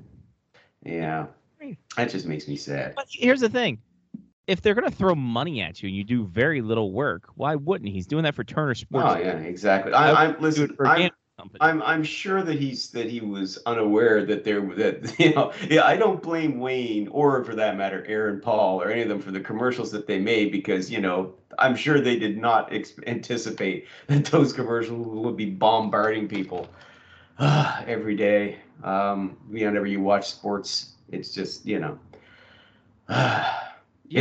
Now it's not fun anymore. No, it's not fun. No fun. Congratulations, you took all the fun out of betting. Way to go, sports. Yeah, way to go. Speaking of Turner Sports, most watched Western Conference Final Game 4 on cable since 2013. There you go. It's up 41% versus 2021. Averaged 1 million viewers during that game. That's because they're on better networks. Sorry. More accessible networks. Well, that's a better way to put it. That's yeah. it. A much more accessible network. Yeah, I mean, it's kind of hard to compare. It is when you were on NBC Sports before that, which is, no offense to NBC Sports, but you are not the worldwide leader in sports, and you're also not TNT. Mm-hmm. And before that, it was OLN. So. Right. And every now and then you do get a playoff game on NBC, or did, but then it would get sent to the horse race, and then you wouldn't get to watch the end of the game. Exactly. So of course it's the ratings are up, but that's why I don't even bother publishing that. I say when I saw the ratings come out, I'm like, well, of course they're going to be bigger, for God's sake. You're on ESPN and TNT now. Well, that's my face. So statistics, for as much as we hate advanced stats, any stat without context, can be made into whatever you want it to. Yes, indeed, sir, indeed. That's like saying that the best, one of the best offensive players in the game is terrible because he's a -20 on a team that's lousy, but it's all his fault because he's that's it's ridiculous. Or without qualifiers, you could be like, well, so and so had a 1,000 shooting percentage. Well, he only took one shot. He played for 3 minutes and then he got sent back down to the minors. Exactly. He came in, got the empty net goal in his first game, and then there it goes. Right. Look, he took best over, shooting percentage of all time. He took over, with 7 minutes left in the game. He made 5 saves. He stopped all 5 shots he faced. So he emerges with a spotless 1,000 save percentage. Yeah. And a 0.00 GAA. And doesn't that make David Ayres the best goaltender of all in NHL history? Absolutely. By that measure? Yeah, exactly. Yeah. Because who needs context when you can just throw stats and just to make your point? Yeah. Right. Exactly. Yeah. Yeah. Baby, make it happen. Yeah. But anyway, so Oilers, they got more questions than answers right now. Who's the goaltender next year for the Edmonton? Holy Jesus! You got to go on the bargain bin for that. Though I must say, Scotty, I must say that tweet you shared with me that was money. Like right off the bat. All right, Mark, I will enlighten you. We got there was a tweet from some jabron in Canada who's trying to make it, some guy's trying to make a sports career, did YouTube stuff, try to get inside information. He put out there, he heard, and let me get the tweet up again. Oh yes, remember context, details. Context. So, this was 11:30 p.m. or so, just past midnight East Coast on the 5th. So you might be in a little bit too. He says, hearing that Carey Price will be back next season and be traded to the Edmonton Oilers to finish his career, Habs will eat 60% of the salary and take one bad contract from the Oilers, giving Price a 3-year window to win with McDavid. Now, all right, let's dissect this from a fundamental standpoint. Yes. First off, 50%, all you can take, max you can take. So that puts that at 5.25, I think, or 5.15. 5.25. He's got 10.5 mil, so you were right the first time. 5.25. Right, cool. Secondly, no movement clause is a thing. You have to move. You have to waive that. Mm-hmm. Healthy enough is a thing. Right. That knee, we don't know what the hell's going on with it. Neither does he, I'm sure. There's not a bad contract you can trade that they would want, or is humanly possible, because any bad contract, luckily, the Edmonton Oilers gave someone like Duncan Keith a no movement clause for that 35+ contract. Mwah. Fantastic. No one's going to want that. So, and that, I read that and I wanted to engage so badly. It's like one of those Instagram posts where they misspell a word on purpose just to make sure that people comment on it. Yeah. To drive up engagement. Or it's like only 30% of the population can do this, and it's like writing the letter S. Yeah. So yeah, it's the engagement they want, and I just sat there and I saw that, and I'm like, I typed out things like for 30 minutes, typed and delete, typed and delete, typed and delete. I'm just like, I'm just gonna screenshot this. I want to send it to Lyle in the morning because he could use a good laugh. Oh yeah. And then I send one back to you as well. Yes, yeah. I thought you might appreciate that. Which one did you send back to me? Oh yeah, you send me the now we throw our heads back. It's back in laughter. Yes, yeah. That's still one of my favorites from George of the Jungle. Yeah. Great time, great movie for Brendan Fraser. God bless. Oh God, yeah. So much. So yeah, that he's still with us, I think. Yes, he is. Is he? Yeah, his career isn't, but he still is. God bless him. Bless him. What bad contract are you going to send over, Lyle? What bad contract would you be willing to accept as a Canadiens fan? Oh my Lord! Where do you? Duncan Keith, maybe, and that's still his.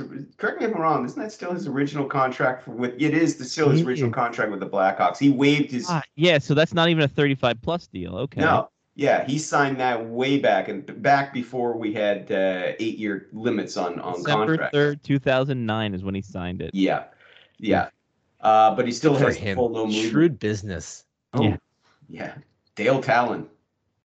Hey, listen. As much as we can mock the Blackhawks for some of the bad contracts they had, Duncan Keith was an absolute steal. You had a Norris Trophy winning defenseman, a guy who won the Conn Smythe Trophy for $5 million change from 2009 through the remainder of his playing prime. Okay, so yeah, that worked out pretty good. Now, of course, he's 38 and $5.5 million is just yeah. He'll have to waive that no movement clause for himself. And he won't, because the only reason he agreed to go to Edmonton was so that he could be closer to where his son lives in British Columbia. He couldn't get a trade to Vancouver. Edmonton was actually closer to where his son is living with his ex-wife. So that's why he took the trade to Edmonton to finish up his career, so he could be closer to his son. So he's not leaving Edmonton. No. I can't think of any. I'm looking up and down contract. Yeah. You're going to trade Connor. No, that's not the other deals they have. Zach Cassian 3.2. That's not going to make a dent. No. Warren Foegele 2.75. And yeah, who's the other one? Warren Foegele. Oh no. Derek Ryan. That's not going to make a dent. Tyson Barrie. Tyson Barrie, maybe. I don't know, but then there goes your depth. Yeah. Plus, the Canadiens are on the trying to work their way up. I don't think they want to get fleeced in a deal like this. No, and a bad contract. Well, especially if see, this is the thing that also throws the guy doing this either completely ignored because he's an idiot or just did it deliberately to try and trigger people.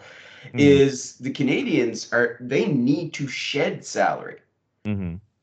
So if they're trading Carey Price, they're going to try and trade that whole cap hit, that whole remainder contract. If they do retain salary, they're going to want to retain as little as possible. Like, not 5.25, maybe 2.25, maybe 3 mil.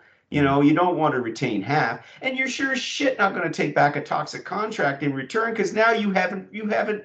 Assuming you were willing to retain 50% of Price's contract and take back a bad contract. You're not shedding payroll. Mm-hmm. You're just putting yourself right back at where you were, and now you got rid of a guy who could still be potentially your best player if he's healthy, and you've taken on a bad contract with some guy that doesn't help you out. So it was stupid, and not to mention the Canadiens are rebuilding. They're rebuilding. They're not going to be taking on toxic contracts from here. They're still trying to shed Shea Weber's. That's the latest speculation. They're still hoping to be able to send Shea Weber's contract to Arizona. So Yeah. Bury it there. Got it. Isn't that like the first thing that came to mind for me for burying contracts is Arizona. Yeah. Also, bodies as well. Well, yeah. Well, no, that's actually no, not Arizona. That's Nevada, bud. Lake Mead. That's where they're finding it's a good it. point. Yeah. Good That's point. yeah. Close, That's close, where all but- the Yeah. That's where all the bodies from Casino got buried. Yeah. But Arizona is very close. Yeah. True. Right there. But So currently, as it sits right now, the Canadians are just about $1 million over the cap. yes, but of course of course they would use LTIR for Shea Weber if need be, but they would actually rather just get rid of the contract. Get it out. Yeah. And then who knows what the hell's happening with Carey Price and those 4 years left on that deal. Yeah. Which also 4 years left on that deal, not 3 years. Well, yeah, exactly. So just but that was fun. This is how Fox News happened.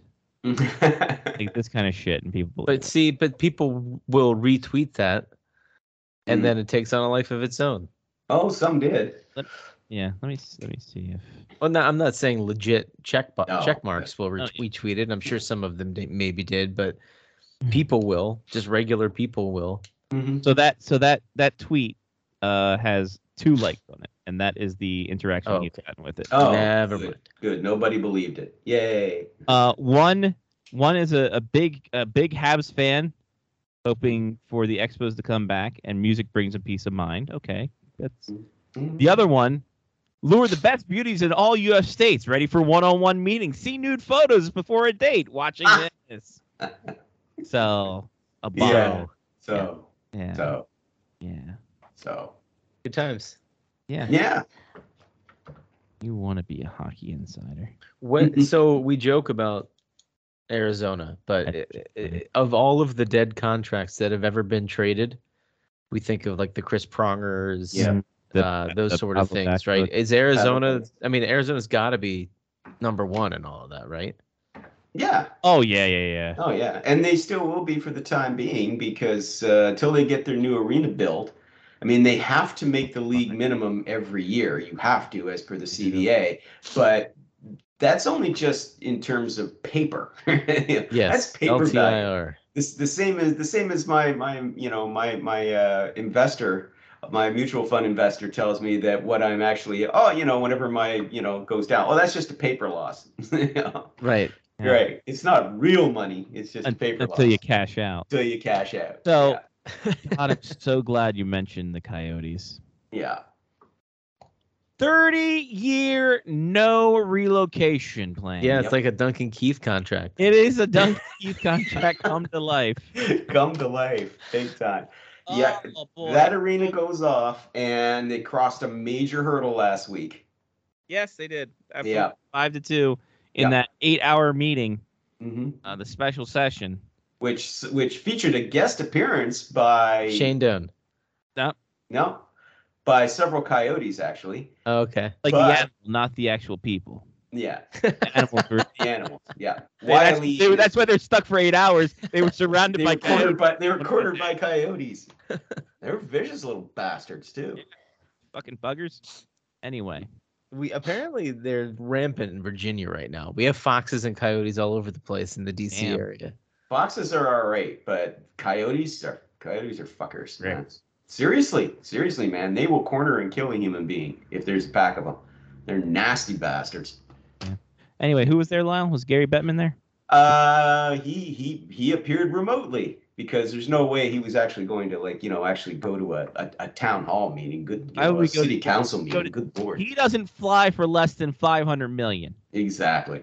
But he promised. He said if this deal goes off and that arena gets built in Tempe, the Coyotes will not move for at least 30 years. No relocation. Yeah. I guarantee the Coyotes will win 3 Stanley Cups during this tenure.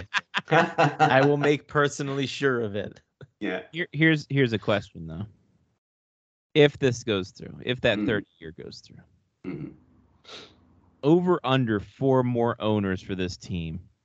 Over. Actually, before you go and jump in on that, I mean, the one reason why their current owner is really pushing hard for this is because he's got correct me if I'm wrong, he's got like the gaming rights.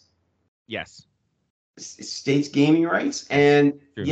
so which fucked him over in this Arizona deal because he can't, or Arizona State deal because he can't put the machines in there. Yeah, for now. Yeah. But when he gets that new big arena, it's not just the arena, it's going to be an entertainment complex. In other words, the Tempe Arena and Casino, though we won't call it casino. And Chop House. It's an entertainment and the chop. Yeah, don't forget the Chop House. Well, I'm sad in line. I'll go ahead and make your point. I'll bring something up.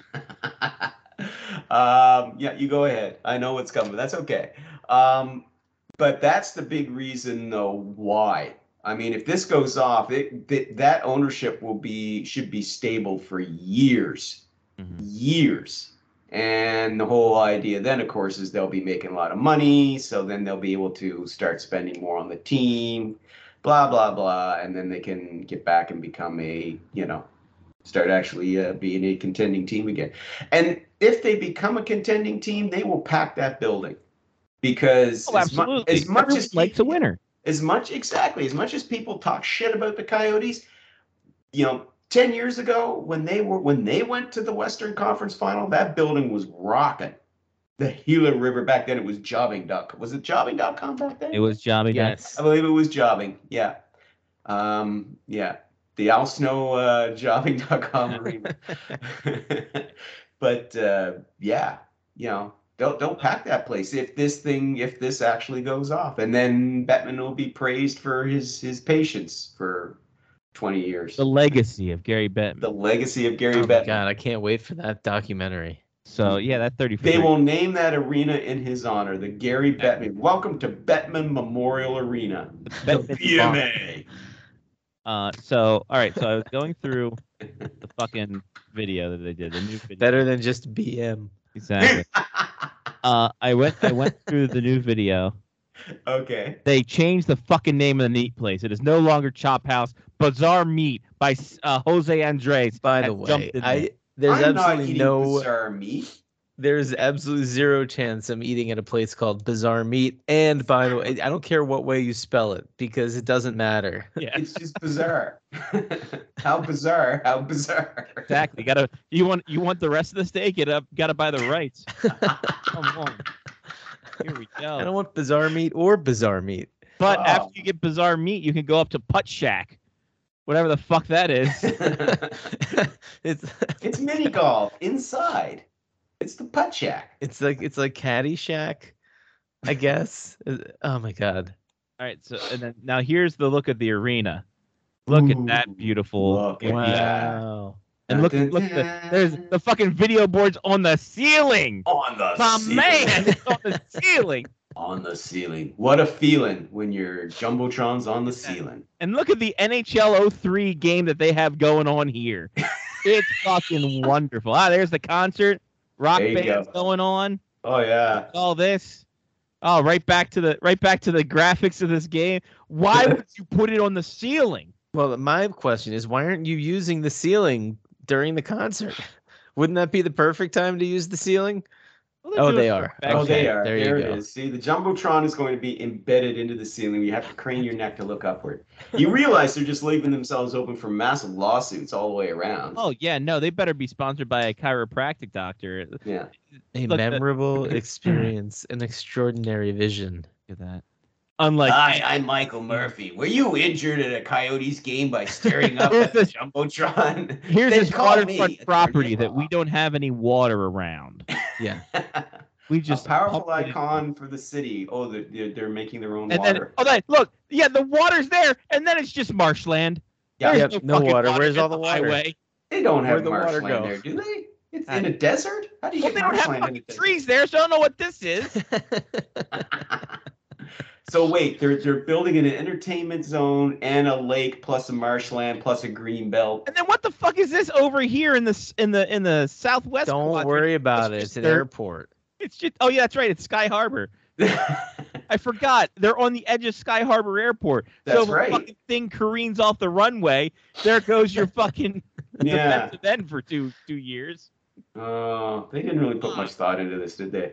And No. what is that a train? Is that a train right next to the? What is that right there? Yeah, is that a Oh, train? that's a stockyards. That's It's what a that highway. is.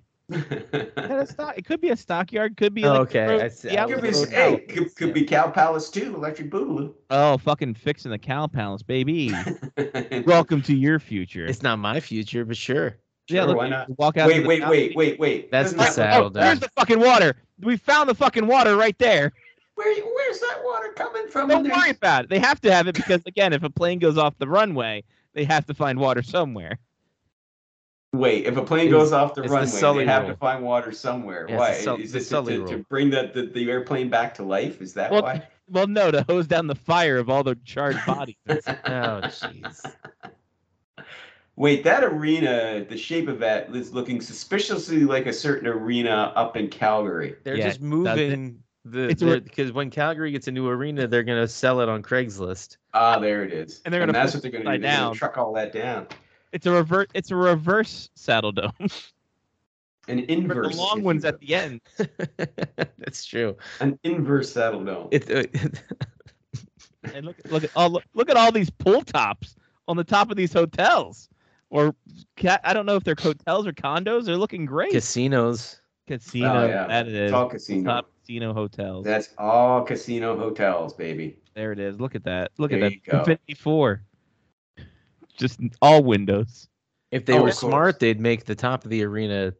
It would be like an open ice rink, and which I know wouldn't be smart for Arizona. But stay with there's me. the Then you'd be able to watch the game from There's all a those practice rink. rooftop Practice pools. rink. They're doing great. Mm. They're holding the state champ. Actually, no. I actually think this is actually Arizona State. They So just by the some way, footage. there is a river that goes on the north side of Tempe. I just looked it up. It's Okay. called the Salt River. In case you're wondering, there No actually problem. is a river that goes through the north side of Tempe. So you're telling me a river runs through it? A A river, river runs through it. That's correct. uniting Tempe with an iconic new home for sport. Iconic. 1610 a.m. The Yote. Your iconic home for sport. Jesus. Again. So go have some bizarre meat at Bazaar Meat, Yes. By Jose where and the elite meet to eat. man. What a What else fucking is there? ride. Oh, okay, that's good. I'm gonna play it again, Mark. Listen, No, I that's hope. fine. Listen, We've after seen enough. everything long-suffering Coyotes fans have gone through, I actually hope this goes off for them. I really do. You know, but I wouldn't be surprised if this crashes and burns too. But Oh yeah. there we go. It's inevitable. Oh, Look, if this doesn't go off, then yeah, you know, abandon all hope, essentially. yeah, If this doesn't go off, just move to Houston. yeah, That's give like- it up. Jesus, just give it. or get your fucking season ticket package for your Sun Devils immediately. Yeah. Because God knows. Because they ain't going to be having because as they said, if this doesn't go off, that's it. They're done. They can't go back to Gila River. They're Yeah. certainly not going to stay where they're going to be spending the next 3 years. Well, no, they So- can't. Like it's Arizona Yeah, State's like we want our own fucking building. Get out Yeah. of here. yeah. You're just lodging until you get a new home, until your new home is built. Yeah. Okay. So yeah, they got nowhere else to go. I got nowhere else to go. Does So, Philly Kessel sign back in Arizona? You think? No, Okay. no, I don't think so. I think he'd be looking at, maybe one more shot at maybe a playoff team. Yeah. Yeah. There we go. Well, I mean, What do if you nobody think? else What do is you willing to think sign about him, Ovechkin left wing, Kessel right wing? Ooh. Ooh. If you lose Backstrom to that LTIR, That's true. Yeah. And let's be honest, Kessel's not going to cost you very much. Nope. He's not going to pay a lot for that muffler. I'll put it this way: if he doesn't get signed within the first week by anybody, I would not be surprised to see him back in Arizona for another year. Here's the thing, Mark. You're going to risk losing Mojo for Phil Kessel. I mean, oh dear God, come on. Like, I don't know, man. Like that seems to be a risky, Yeah. very yeah. This is a tough decision. tough Do you- decision to make, yeah. man. Yeah. Pray for Mojo. Mojo could wind up in the Salt River for all I'm concerned. I see Mojo going to Arizona, absolutely. There just you because go. they need to fill out a It's roster. on it's on his punch card. He hasn't hit that one yet. The thing is, they actually had some good players on that team. Again, as much as we talk shit about the Coyotes, like everybody does, but they actually have some good players on that team. Yeah. You know, They got a lot of up and coming guys. It's Pamelka, their goaltender, I mean, he came out of nowhere last season. It's like, holy crap, this guy's pretty good. You know, especially with that lousy D in front. But, you know, you get, Jacob Chickern, yeah, he had a down year, but, this season coming up, if he stays, they got a new head coach in there, or, maybe that things change that way. Maybe just need another year to get used to the new guy behind the bench. Shane Gostisbehere, the Ghost Bear, had 51 points this season.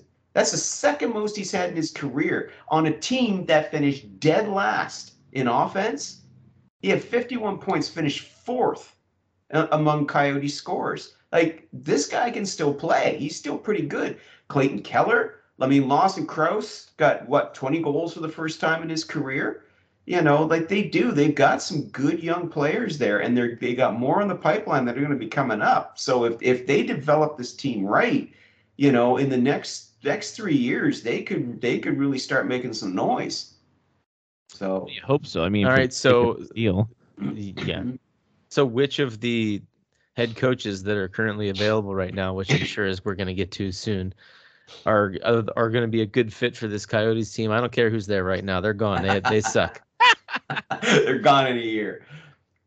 Oh, the best guy to go there. Listen, can we all agree that the best coach to go anywhere is Barry Trotz? Can we just all agree on that, right? Yeah, he's got to be. Absolutely. Yeah. Yeah. But he's probably going to end up in Winnipeg. So, that's my guess anyway, because he's a Manitoba boy. So I think maybe he comes home to Winnipeg and helps the Jets. After that, I mean, Cassidy has to be up there. Bruce Cassidy. What about Butch? The Bruins Cassidy, have been though, above average Cassidy, for his entire though, tenure. Yeah, but Cassidy kind of had a knock against him, though, Mark, for not really utilizing his younger players that well. At least that's kind of the cliche when they talk about DeBrusk. You go to a team like Arizona where there's nothing but young players, you're kind of fucking hooped. Yeah. So you got to utilize them or you're not going to have a team out there. Yeah, but see, I was just going to say, though, this is why I don't buy into that theory. They say, well, Bruce Cassidy was kind of hard on young players, and they bring up Jake DeBrusk or some of the other younger guys that didn't develop. And it's just like, yeah, well, David Pastrnak sure played well for him, developed well. Charlie McAvoy played well for him. Brandon Carlo, he did. Jeremy Swayman, their young goaltender, holy geez, he was their go-to guy in the playoffs. So for a coach who supposedly doesn't give his young players a chance, he sure gave a bunch of guys in Boston a hell of a chance. So anyway, that's my sideline. So yeah, maybe Bruce Cassidy could be a good fit there too. The Bruins. I think he goes to Detroit. Sure, no, that would be a good fit. I think he goes to Detroit. That'd be a really good fit for him. Yeah. What do the Bruins do then? Like, why? Like, I don't get this. I don't get this. Yeah, I was a bit shocked when I heard that Cassidy got let go. I wasn't surprised when it happened. When I first saw it, I was like, ooh, but then I'm like, I'm not surprised because Cam Neely tipped his hand back about 3 weeks after the Bruins got eliminated by the Hurricanes. They had their end of season presser. And he was saying about how, well, we'd like to have somebody come in there that can work better with our younger players. See, Neely stoked that nonsense too, right? Yeah. Again, ignore all the work he did with McAvoy, Pastrnak, Carlos, Swayman, etc. No. He doesn't work good with our young players. But that was part of it. So he kind of let the cat out of the bag what they were going to do. But Bruce Cassidy, regardless of whatever flaws, real or perceived, you may have of him, he has a proven record of success with Boston. And I think he just basically is the scapegoat for this. He's paying for the sins of management. And that's Don Sweeney and also, Cam Neely. Because you look at their prospect pipeline, it ain't that good. No. A lot of the guys they drafted, you look at their draft picks from Don Sweeney since 2015. And again, not that good. No. So Bruce Cassidy basically did the best he could with what he had. And I think it sucked that he got fired, but don't feel bad for him because he's going to be coaching somewhere else before the start of next season. and he'll probably do well there too. Boston is hooped. They are well and truly screwed for the season coming. They really are. They did it to themselves. Yeah, they did. They did. I said last week, I still think that maybe Patrice Bergeron might give them one more year to kind of help them buy some time. But, we found out, he had tendon surgery on his elbow. Well, he'll be recovered, before training camp was to start, but he still hasn't decided if he wants to come back or not. Meanwhile, Brad Marchand's out until January. Charlie McAvoy's out until, late December. Matt Gralchik's out until December. Mike Riley should be back in time for the start of the season. But right there, half their defense core and their top winger are going to miss the start of the season. Right. And we don't know who their head coach is going to be. So, yeah, I think they're maybe they'll surprise us, but I think they're screwed. They have themselves to blame, man. Let's be honest. Yep. We talked. Jen and I talked a little bit about this, about guys playing through injuries, because you looked at the Draisaitl where high ankle sprain, hip flexor for Darnell Nurse, Marchand dealing with his stuff, Bergeron with his stuff, Mac, all these other guys. To what point does the glorification stop for this bullshit? Yeah. And where is the medical staff in this? Like, how are they able to step in and intervene? This is the myth, the mythology that has been built for decades, that NHL players, hockey players, are the toughest of the pro athletes. And listen, I'll be the first to admit, I'm impressed that these guys play through injuries that would sideline a normal human being, that would put a normal human being into hospital. Yeah, I hear you. As I hold up my broken finger for the fourth straight week. As I week. hold up my still healing, friggin' surgically repaired wrist. And so on. Sure. We're impressed by that. It's something that as hockey fans, we always like, all right, these are tough, blah, blah, blah. But this whole thing has its roots back in the old original 6 days, because back then players played through injuries because if they didn't, they could lose their jobs. That was always held over them by their coaches, by their general managers. If you can't suit up, there's a kid down in the minors who's just dying to take your place. And you could end up back in the minor after you work so hard to get to the end. Now, guys like the Stars players, of course, some things never change. They would never say that to somebody like Gordie Howe or Rocket Richard or Bobby Hull back in the day, right? But to anybody else, second line, third line, fourth line guys, fourth, fifth, sixth defenseman, and they had no backup goalies back then. But they would say to these guys, they would hold it over them. If you can't play, hey, we got a kid in the minors who's just dying to take your job. And after they worked so hard to get their job, to get there and stay there, they would play through these injuries. Yep. And it just became part of the hockey culture. And it took on this sort of myth of the hockey player who sucks it up and goes out there and plays for his team. We're a team, and I got to be there for my team, even though you're playing through an injury that is obviously hampering your performance, that is obviously in most cases not helping.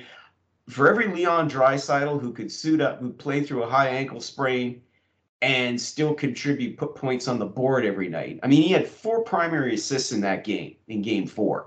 When it was obvious to all that he could barely skate sometimes and still picked up 4 primary assists. But for every guy like that, then you have someone like Darnell Nurse, right? And I'm not dumping on Darnell Nurse, but it was obvious that he was just not, something was very wrong with him, especially as the playoffs went on. He was making mistakes and missing plays and things like that and missing pucks that he would not miss if he was 100%. Mm-hmm. Yeah. Well, the movie trope that I keep coming back to for this is the scene where the athlete is like, well, can I make it any worse? If I play on it, will I make it any worse? And the doctor sits there and says, shakes their head hesitantly, no, you can't make it worse. Well, okay.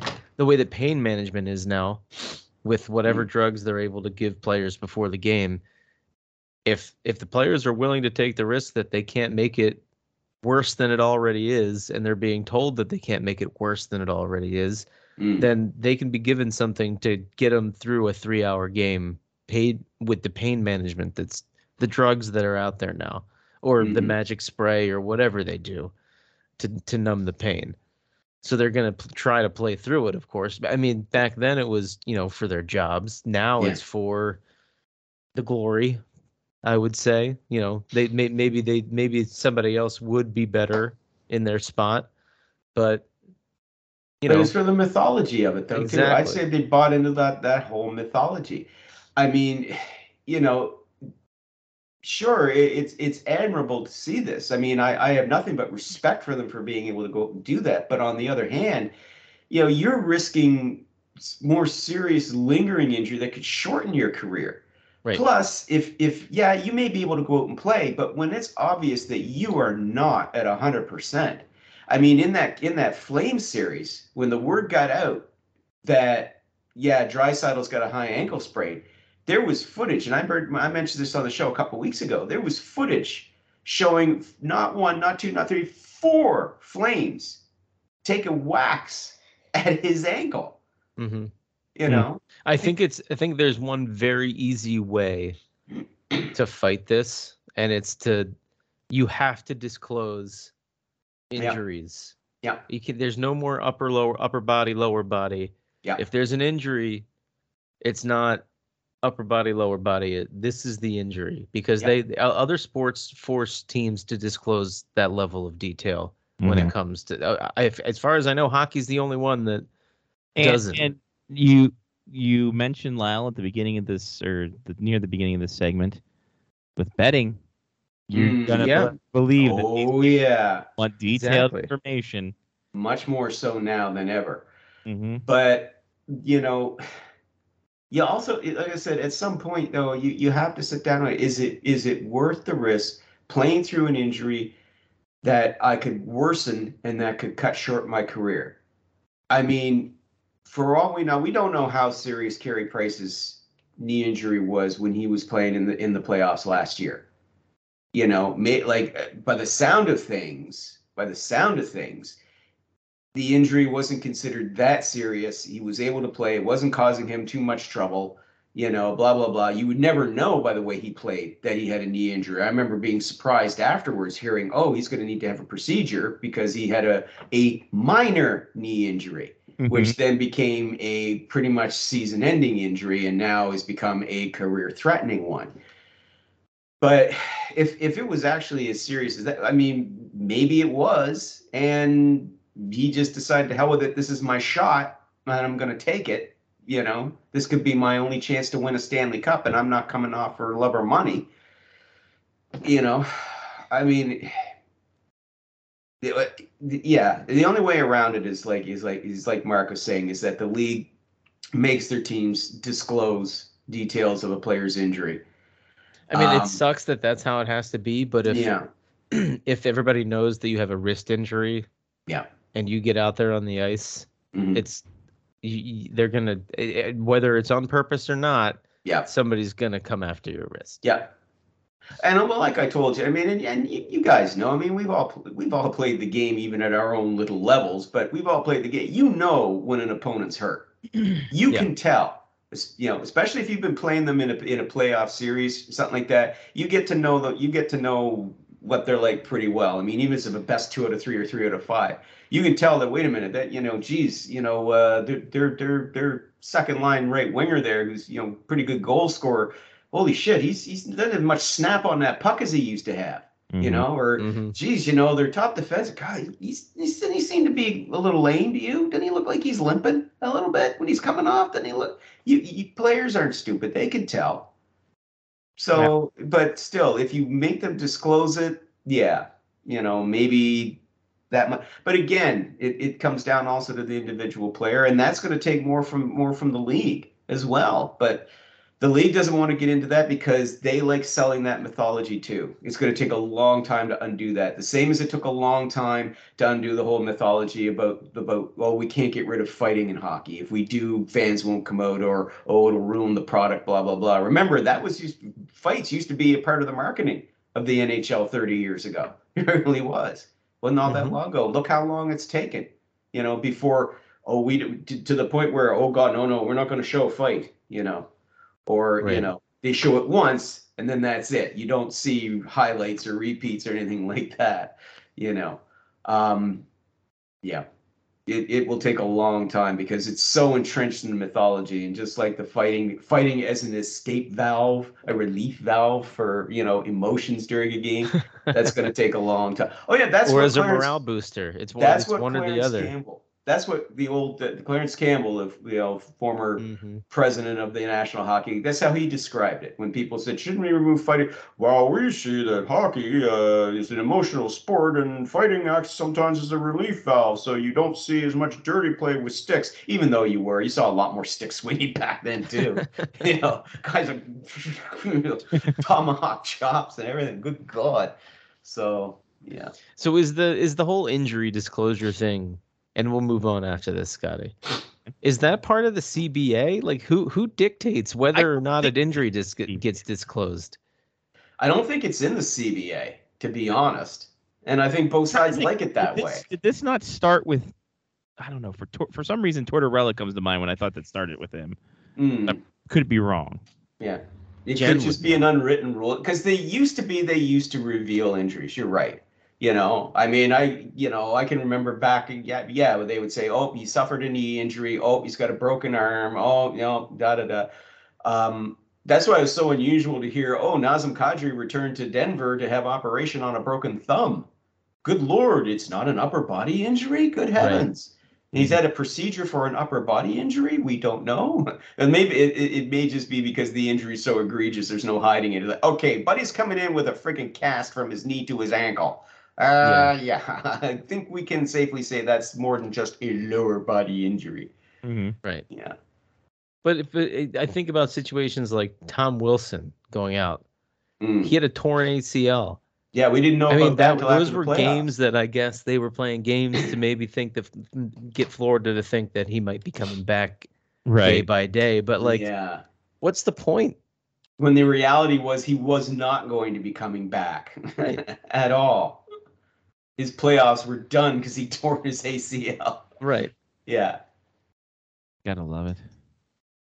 In any case, anything else, Lyle, we missed? I don't know. No, I think you guys got it covered. Yeah. We wrapped it up in a nice little. So the Cup final won't start until next week, right? That's correct. Okay. I don't know the firm date, but it would be next week. So we should have time to do the Tomorrow, Thursday is game 5, and then Saturday game 6. Saturday. So you would think Wednesday would be game 1, the 15th. Because game 7 would be Monday. And then if it goes to a game 7, it'll probably move to the 17th, but if it ends in 6th, then probably the 15th. Yeah, because if it ended on a Saturday, you'd figure they'd start on a Wednesday. If it ends on Monday, they might push it to Friday. When did they say that award show is going on? June 21st? Oh Lord. So that would mean the game 1 doesn't start till the 20th? Holy fuck, is it supposed to be in City 2? I don't fucking know. I can't do that. No. Well, all I know is that game 7 is the latest that it would be June 30th. The Stanley Cup playoffs, the final ends by June 30th. So maybe it doesn't. Maybe they're giving them a full week off. No, because that wouldn't make 30th and then the 28th, and then usually they don't do it on Sunday. I don't know. We'll find out. Figure it out. Bottom line is we'll be able to do Cup final predictions next Wednesday for sure. Perfect. Yeah. Good. All right, buddy. Well, all the best. Yeah. Yourself. Yeah. Same to you guys, and best of luck with a move. It's gonna be a hoot. Oh, I'm sure. At least you're not driving in the winter. For some reason, I don't know why. Whenever you guys drive to Omaha, my first thought was like, "Oh my Jesus, making that in the friggin' snow." And I'm like, "Lyle, it's friggin' June. Come on." Still though, you can't. It's not out of the realm of possibility. You never know. You never know. It's not a 0% chance. Exactly. You are on the prairie. Anything can happen. Sure am, buddy. In June. All right. Safe trip, my man. Mark, have a good one. Take care. We'll You see too. you guys See you next week. Talk to you next week, Lyle. If I can, where'd my thing go? Oh, there it is. All right, hold on. There he goes. Lyle Rich, InspectorSaki.net at SpectorSaki. Any shout outs, Mark? Well, What did you drink tonight? I had another Mosaic Goat this evening. I think I had one of these either last week or the week before. Hudson graduates from preschool tomorrow, so shout out to Hudson for graduating from preschool. Congrats, bud. He'll be in kindergarten next year. Oi. Yeah. Oi. Where's And the time my local elementary school does full day kindergarten, so shout out to them. Thank you, Oh, Lord. God. Ugh.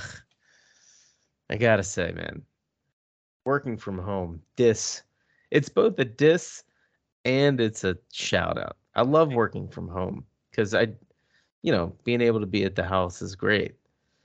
And roll out of bed at 4 a.m. with the kids. You don't gotta and pay get on the work computer. $800 for gas a week. Yeah, not paying for gasoline, that's a big plus.